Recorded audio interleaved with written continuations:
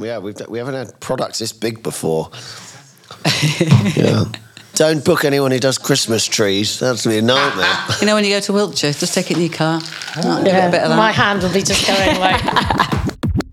Hello and welcome to Business Without Bullshit. I'm Philippa Sturt and alongside me is my co-host Andy Uri. Yo. Hi Andy. And we're joined by Louise Webb. Hi Louise. Hi, how are you?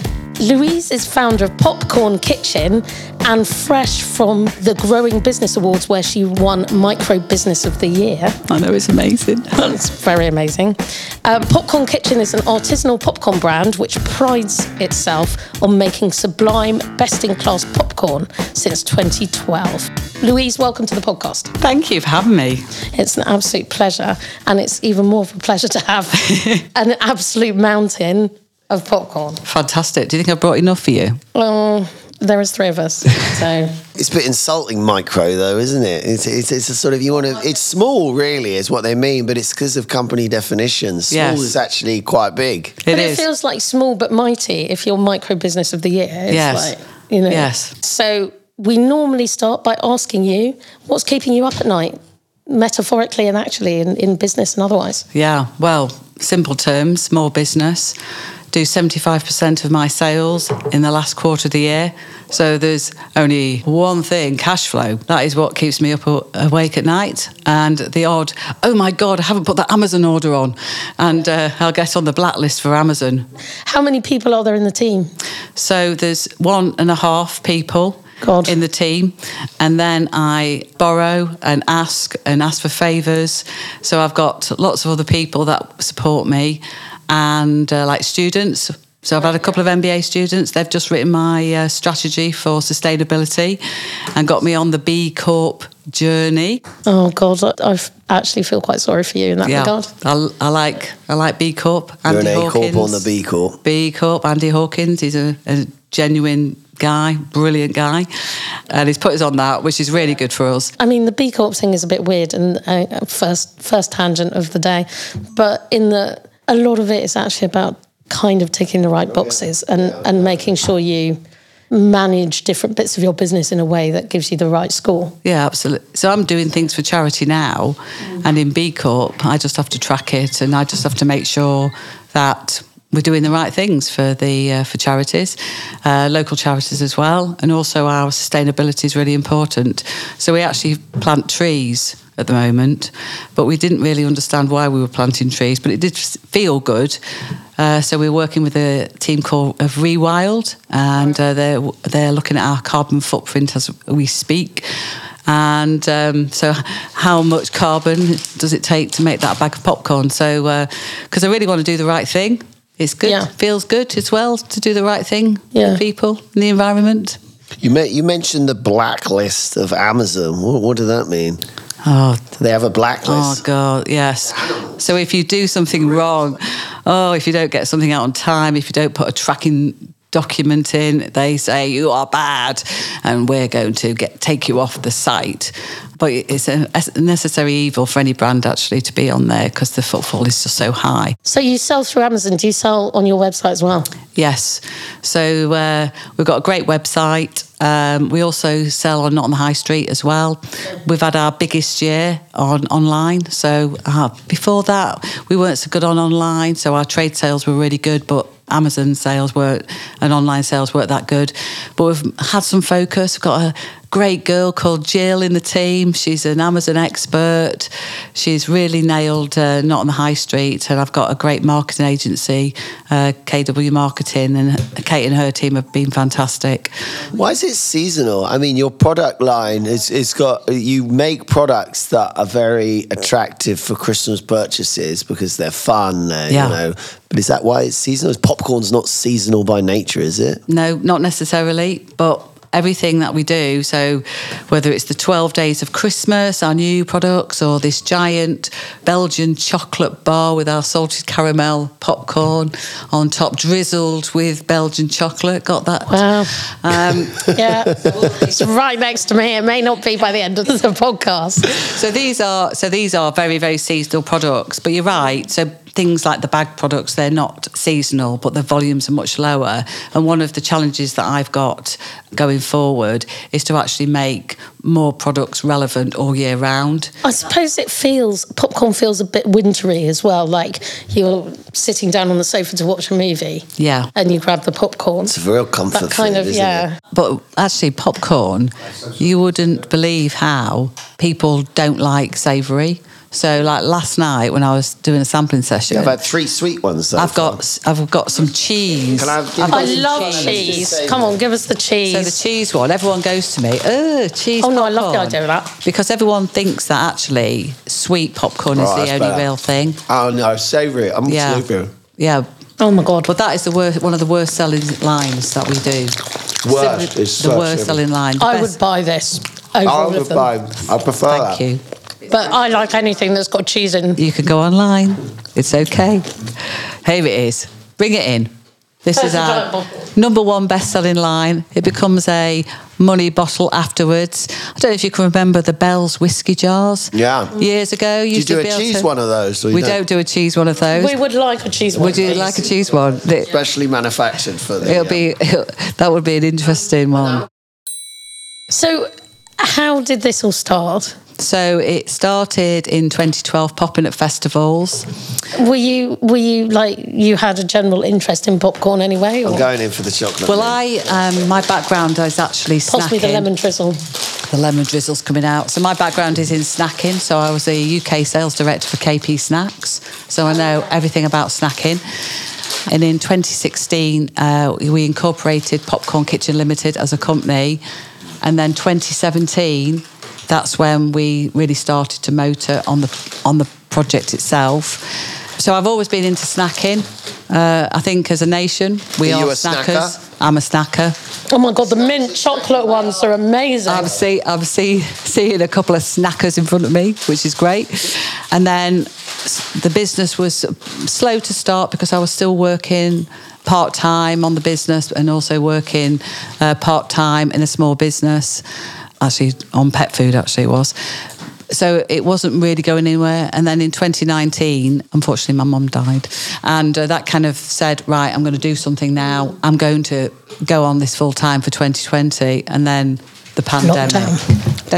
Everyone started a business in 2020. It was like a year of like rebirth.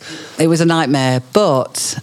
we'd been kind of poddling along and not getting anywhere really. And what that did, it gave us something that actually in life we don't have a lot of, which is time. So we was able to step back, have a look at the business itself and say, okay, what do we want to do? And I'd had all this experience in corporate of writing plans and creating strategies. And I thought, why haven't I done that for my own business? So that's exactly what I did. I wrote a 10-year plan, a strategy for the business itself, and then I just end up delivering the business. So in 2020, we grew our business, even though we had the COVID. Went into hamper companies in 2020, and then we doubled the business in 21, doubled the business in 22, and we're going to hit our budget for this year as well. But you're like Father Christmas, it all comes at the end of the year. It is all, and that's where we make our money as well, which is why the cash flow is so important this time of year. So, but it's fantastic, and there is enough room out there for all these snacks to exist and for all the formats to be out there, because we offer something slightly different. Yeah, I mean, I find the whole subject kind of interesting, snacking. It's like, I don't know if the country is particularly snackers, but I know that it's changed a lot, but the British traditional approach to food is very convenience. And like, I remember an Italian friend of mine saying like, things we would never do in Italy. And I was like, well, like what? Like eat on the bus. Why do you eat on the bus? And it's like sandwiches, everything's just, and our food was kind of crap because it wasn't high up in the list of what we consider important in culture. It was fuel to us. So snacking kind of fits in that, isn't it? It's just like, well, just, get it where you can. It doesn't really matter. I think we're also quite big fans in a way that other countries aren't of that kind of savoury thing, like crisps. We have so many different flavours of things. Some cultures have much sweeter tooth, don't they? Are you in supermarkets and things as well, or is that the next step? No, so we like our farm shops and garden centres and Selfridges. So Selfridges is one of our biggest customers and most loyal customers as well. It's the only department store, in my view, that must sell stuff, because traditionally, Christmas Eve again, when I hadn't done my Christmas shopping, I'd end up in Selfridges on Christmas Eve, which isn't cheap. Good place. But it has, good place. You can guarantee you could get something for anyone that's a little bit unusual. Yeah, you can buy the giant bottle of popcorn for your family. So so we're not in supermarkets, but we are going to develop it. There's something really interesting going on here. You're running manufacturing business, which is a nightmare. You've got a large amount of SKUs, and you're doing these really crazy products like this. Is this? I mean, are other people in the popcorn industry trying to do mad shit like this? Yeah, I think so. I think there's a couple of other brands out there that do similar things. The thing is, I think it's about the essence of the brand itself. So Popcorn Kitchen is all about creating happiness, and we create products that mean that people are with each other, they're with the families, with the friends, or they're having that secret indulgent moment. But it's all about happiness. So trying to create products and flavours that are ultimately bringing happiness to my consumers. That's what it's all about. Do you manufacture them yourself? Or No, so farm it out, yeah, so everything's outsourced now, but my background's a scientist. I've got a science background. Oh. So what kind of science? Food science. Food science. So I go and see all the manufacturers, and we're really good at manufacturing snacks in this country. We are great at manufacturing snacks. It's like because I remember years ago working with these crisp people who wanted to do crisps from overseas, and they were like, "No, we've come to the UK. You're the world experts in crisps. You know, you can do things that no one else can do." And he said something like, "Have you ever tried some crisp that we all eat?" And I was like, "Yeah, I've had one of those.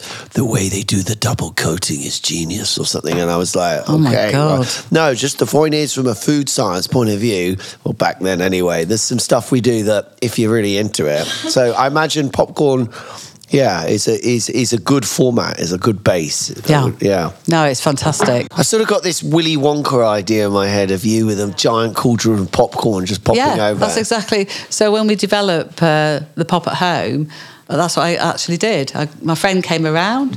I said, let's go and develop a new product, pop at home. And she was like, excellent. And we went around, got loads of ingredients. And then we got back home in the kitchen, popping all the corn.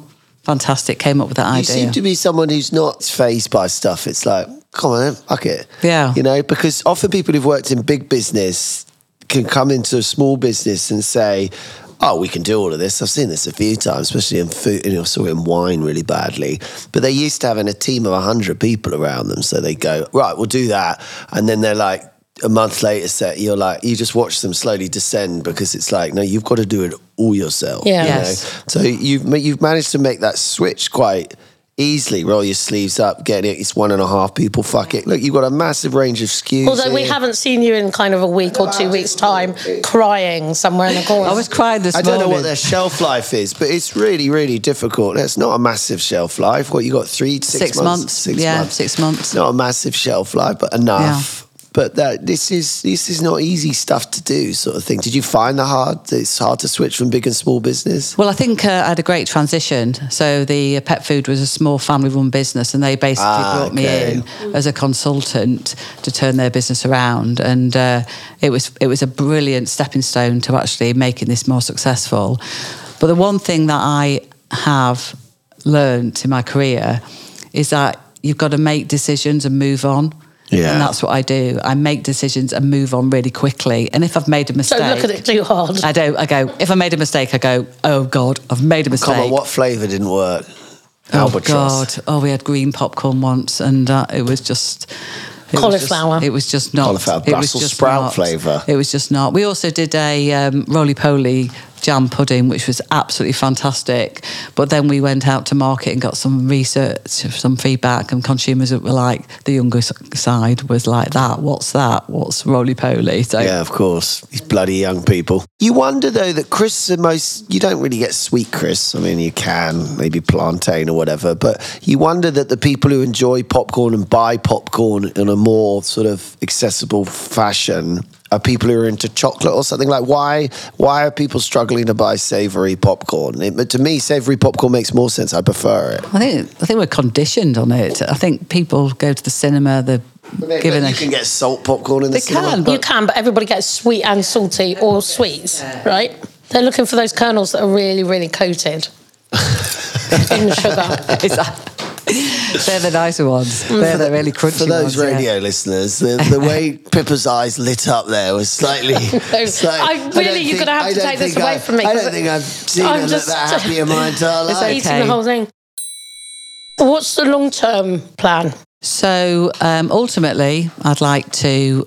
It's like a child. It's like a child, really. Do you know what I mean? And it's grown up, and it's a teenager, and it's becoming a young adult now. I'd like it to be. I've got a 5-year plan. I'd like it to be a lot bigger than it is now. Have you got any investment so far? No. So my cash flow investment. Your cash flow, yeah. So certainly got you some mortgaged plans. the house, yeah? No, it's all unsecured. But next year, hopefully going into supermarkets with a different format, right? Which is not quite there yet. Okay, so you can't tell us what it is. I'll need to come back. Yeah. So you're going to grow it and then what? Sell it? There's the dilemma. It's your baby. Yeah, you don't give your children up, do you? So sometimes it's tempting. So I think there is a part of me that would want to continue to be in the business forevermore and a day until I die. And there is a point of me that says, actually, would I want to sell the business to somebody else to take it on to, even bigger heights? But we'll have to wait and see on that. I mean, you could do the intermediate, which is bring in an investor to give you a load of money to take it to the next level. Yes. Without actually giving away too much of the equity in the business. Yes, and there's a trick. Do you know anybody? I know quite a few people. Excellent. No, she's a useful person to know for that. And provided every time you meet, you bring popcorn, you'll find that you'll get more information out of her than... Well, I think that's interesting when you ask it like that, as in...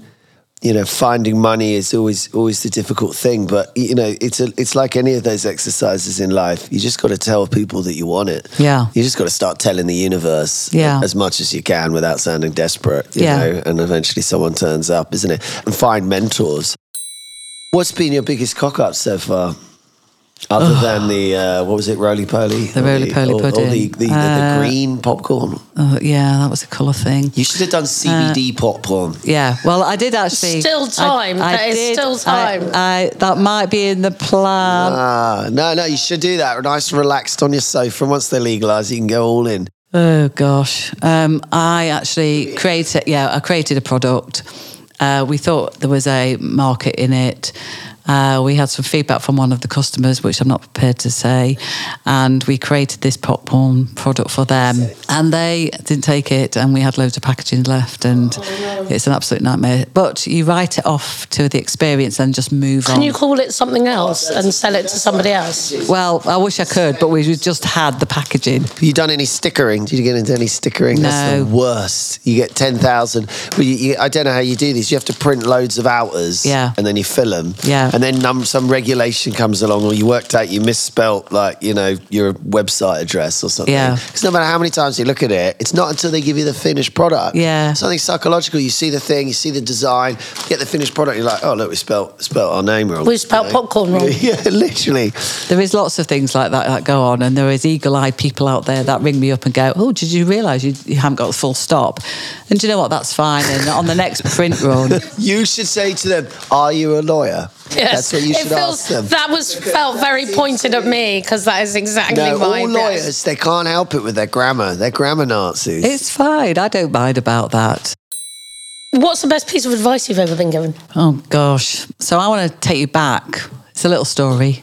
So 2017, one of my friends bought me a gift, and it was a poster with a poem on it. Oh, my fucking God. You don't. That's a no to anyone thinking of buying Pippa's. They would no longer be my friend. Well, they aren't, so there we go. Good. And it was a poem called Don't Quit.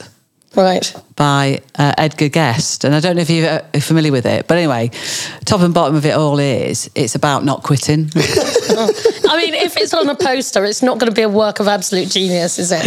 It is unbelievable. And I've kind of like lived and died behind this. But in terms of Don't quit, Edward Beck. Don't quit, there we go. So read it. Are you going to read it, Andy? I want you to read it. No, it's not that long. What's his surname? Edgar? So do it in a rap style. Yeah, do it in the rap style. Here we go. Don't quit. When things go wrong, as they sometimes will, when the road you're trudging seems all uphill, oh when my the God. funds are low but the debts are high, and you want to smile but you have to sigh, when care is pressing you down a bit, rest if you must, but don't quit. Life is queer with its twists and turns, as every one of us sometimes learns, and many failures turn about when we might have won, and had we stuck it out. Don't give up though the pace seems slow, you may succeed with another blow. Oh, I like that. Often the struggler has given up when he might have captivated the victor's cup when they might have, sexist poem. And he learned too late when the night came down how close he was to the golden crown. Success is failure turned upside down, and you can never tell how close you are. It may be near when it seems far. So can you do the last two lines? Can you do it?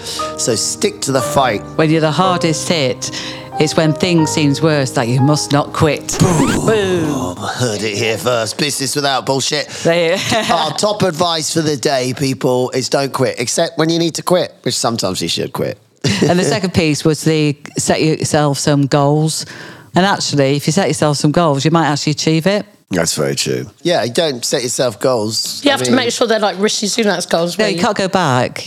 You can't flip-flop around. You've got to keep on it. It's a bit like saying, raising money. How do you raise money? Well, tell people you need to raise money and be clear what you want when they ask you. But it's like you've got to ask the universe, isn't it? You've got to set goals. Yeah, of course you have. Where are you going? What's the worst piece of advice you've ever been given? Yeah, so someone once said to me, just go in there and blag it. Just go in that meeting, that big meeting, and just blag your business. Make it the shit up. And I'm thinking, oh my God, what are you on about? Was this like Dragon's Den or something? This is like the board of the directors with the CEO, and there am I looking after my business, and they just said, go and blag it. Don't worry about it. Just tell them what they want to hear.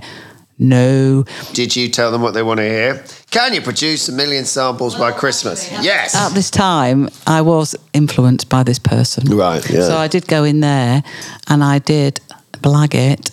And unfortunately, it came back to bite me. So the moral of the story is, if someone tells you to go and blag it, don't.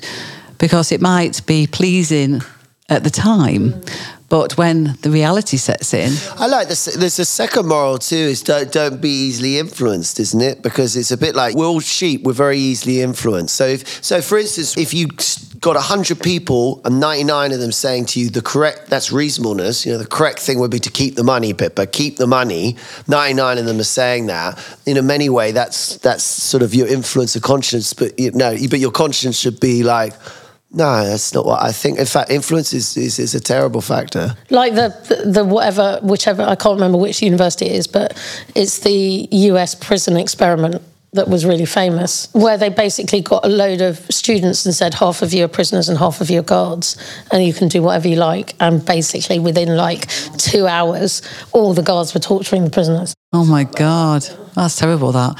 It didn't go as far as that, I'm pleased to say. But anyway, very interesting. Yeah, so they were wrong. They were wrong. Don't blag it. Meeting prep. And now, a quick word from our sponsor.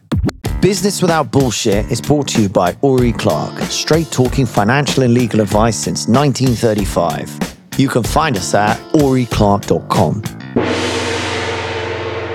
Is there something in your industry that you think is bullshit? don't you just find it really annoying when somebody doesn't fess up to doing something wrong? Yes.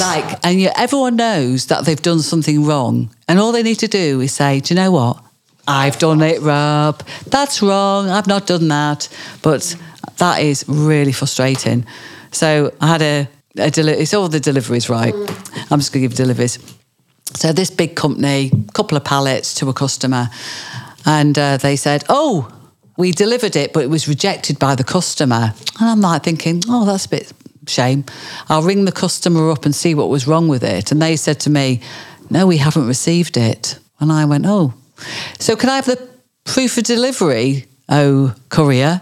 Anyway, he couldn't get the proof of delivery. And I knew he couldn't give me the proof of delivery because he wasn't there. He'd never been there. He'd been having tea or a fry-up somewhere, contemplating his next... And now you wanted him to admit his wrongs. You wanted him to come... And he never did it. No, he never did it. Yeah, but at that point, you know that the truth is you don't need to humiliate, I would say, but it is annoying when people don't just It wastes too much time.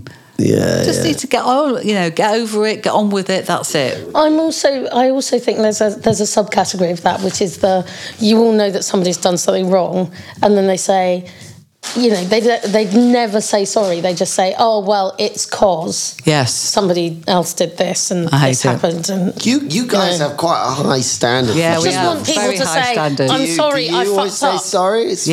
Yes, always, immediately, all the time. You don't actually know the answer to that question. Only someone else could tell you that. Because you always say sorry to when you think you should be saying sorry. But I mean, as Brits, we chuck it out like fucking popcorn. It's harder personally at home.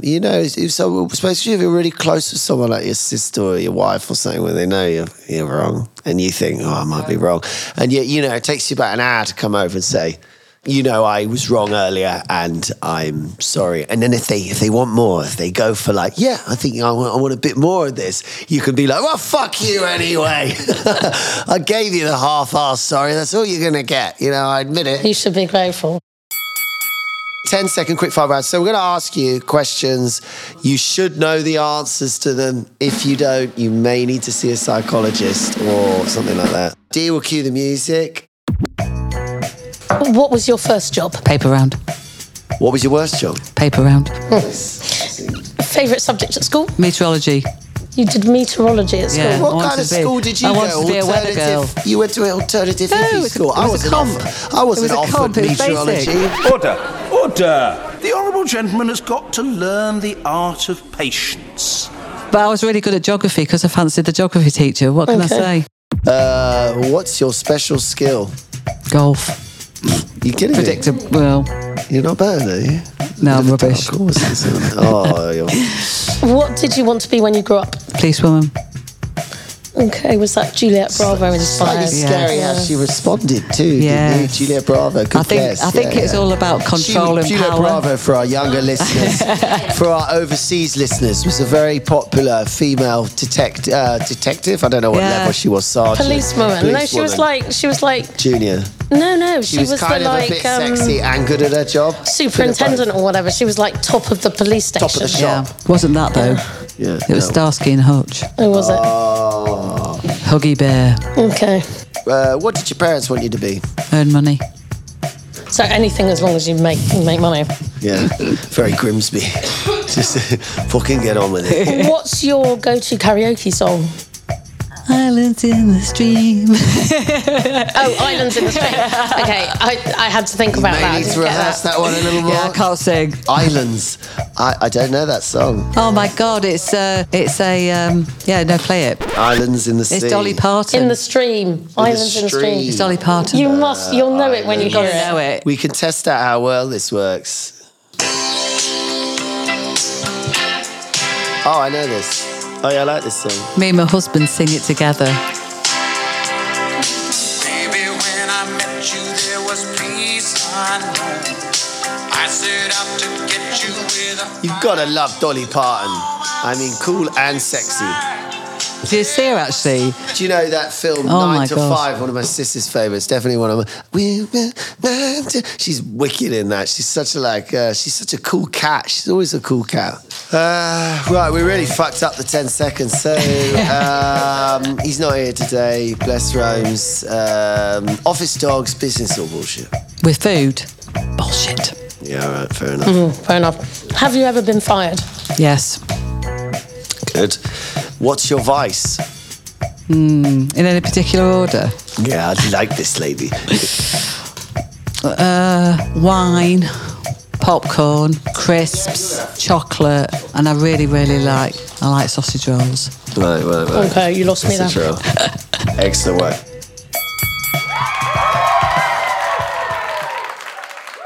Have you got any recommendations of things we should read or watch or listen to? Oh, God. I like docudramas. Okay. And my favourite of all time is Chernobyl. Have you seen it? I haven't watched that, no. Oh, my God. I think you should watch it because it's absolutely fantastic. And it's about the disaster, is it? Yes, but it's fantastic. How many series is it? There's 5 programmes. 5 episodes? Yeah, absolutely recommend it. Oh, and just be warned if you're watching on catch-up because it's very difficult just to watch one episode. Okay, so this is where we give you 30 seconds to pitch whatever you want. I'm guessing you're going to pitch Popcorn Kitchen. Yeah, shall I? Yes. So, if you want cheese, if you want chocolate, if you want a lovely snack, then go over to the Popcorn Kitchen, www.popcornkitchen.co.uk and buy some stuff. Very good. If you want an enormous bottle full of popcorn in your Christmas house, covered in chocolate with chocolate Brussels sprouts without any actual Brussels sprouts or animals harmed in the production of this product, popcornkitchen.com. Popcorn Kitchen. Go get it. Well, that's been great fun. So there you have it. That was this week's episode of Business Without Bullshit. We'll be back with our quiz Business or Bullshit on Thursday. Until then, it's ciao. Ciao. You didn't thank anybody this time. Oh, yeah, sorry about that.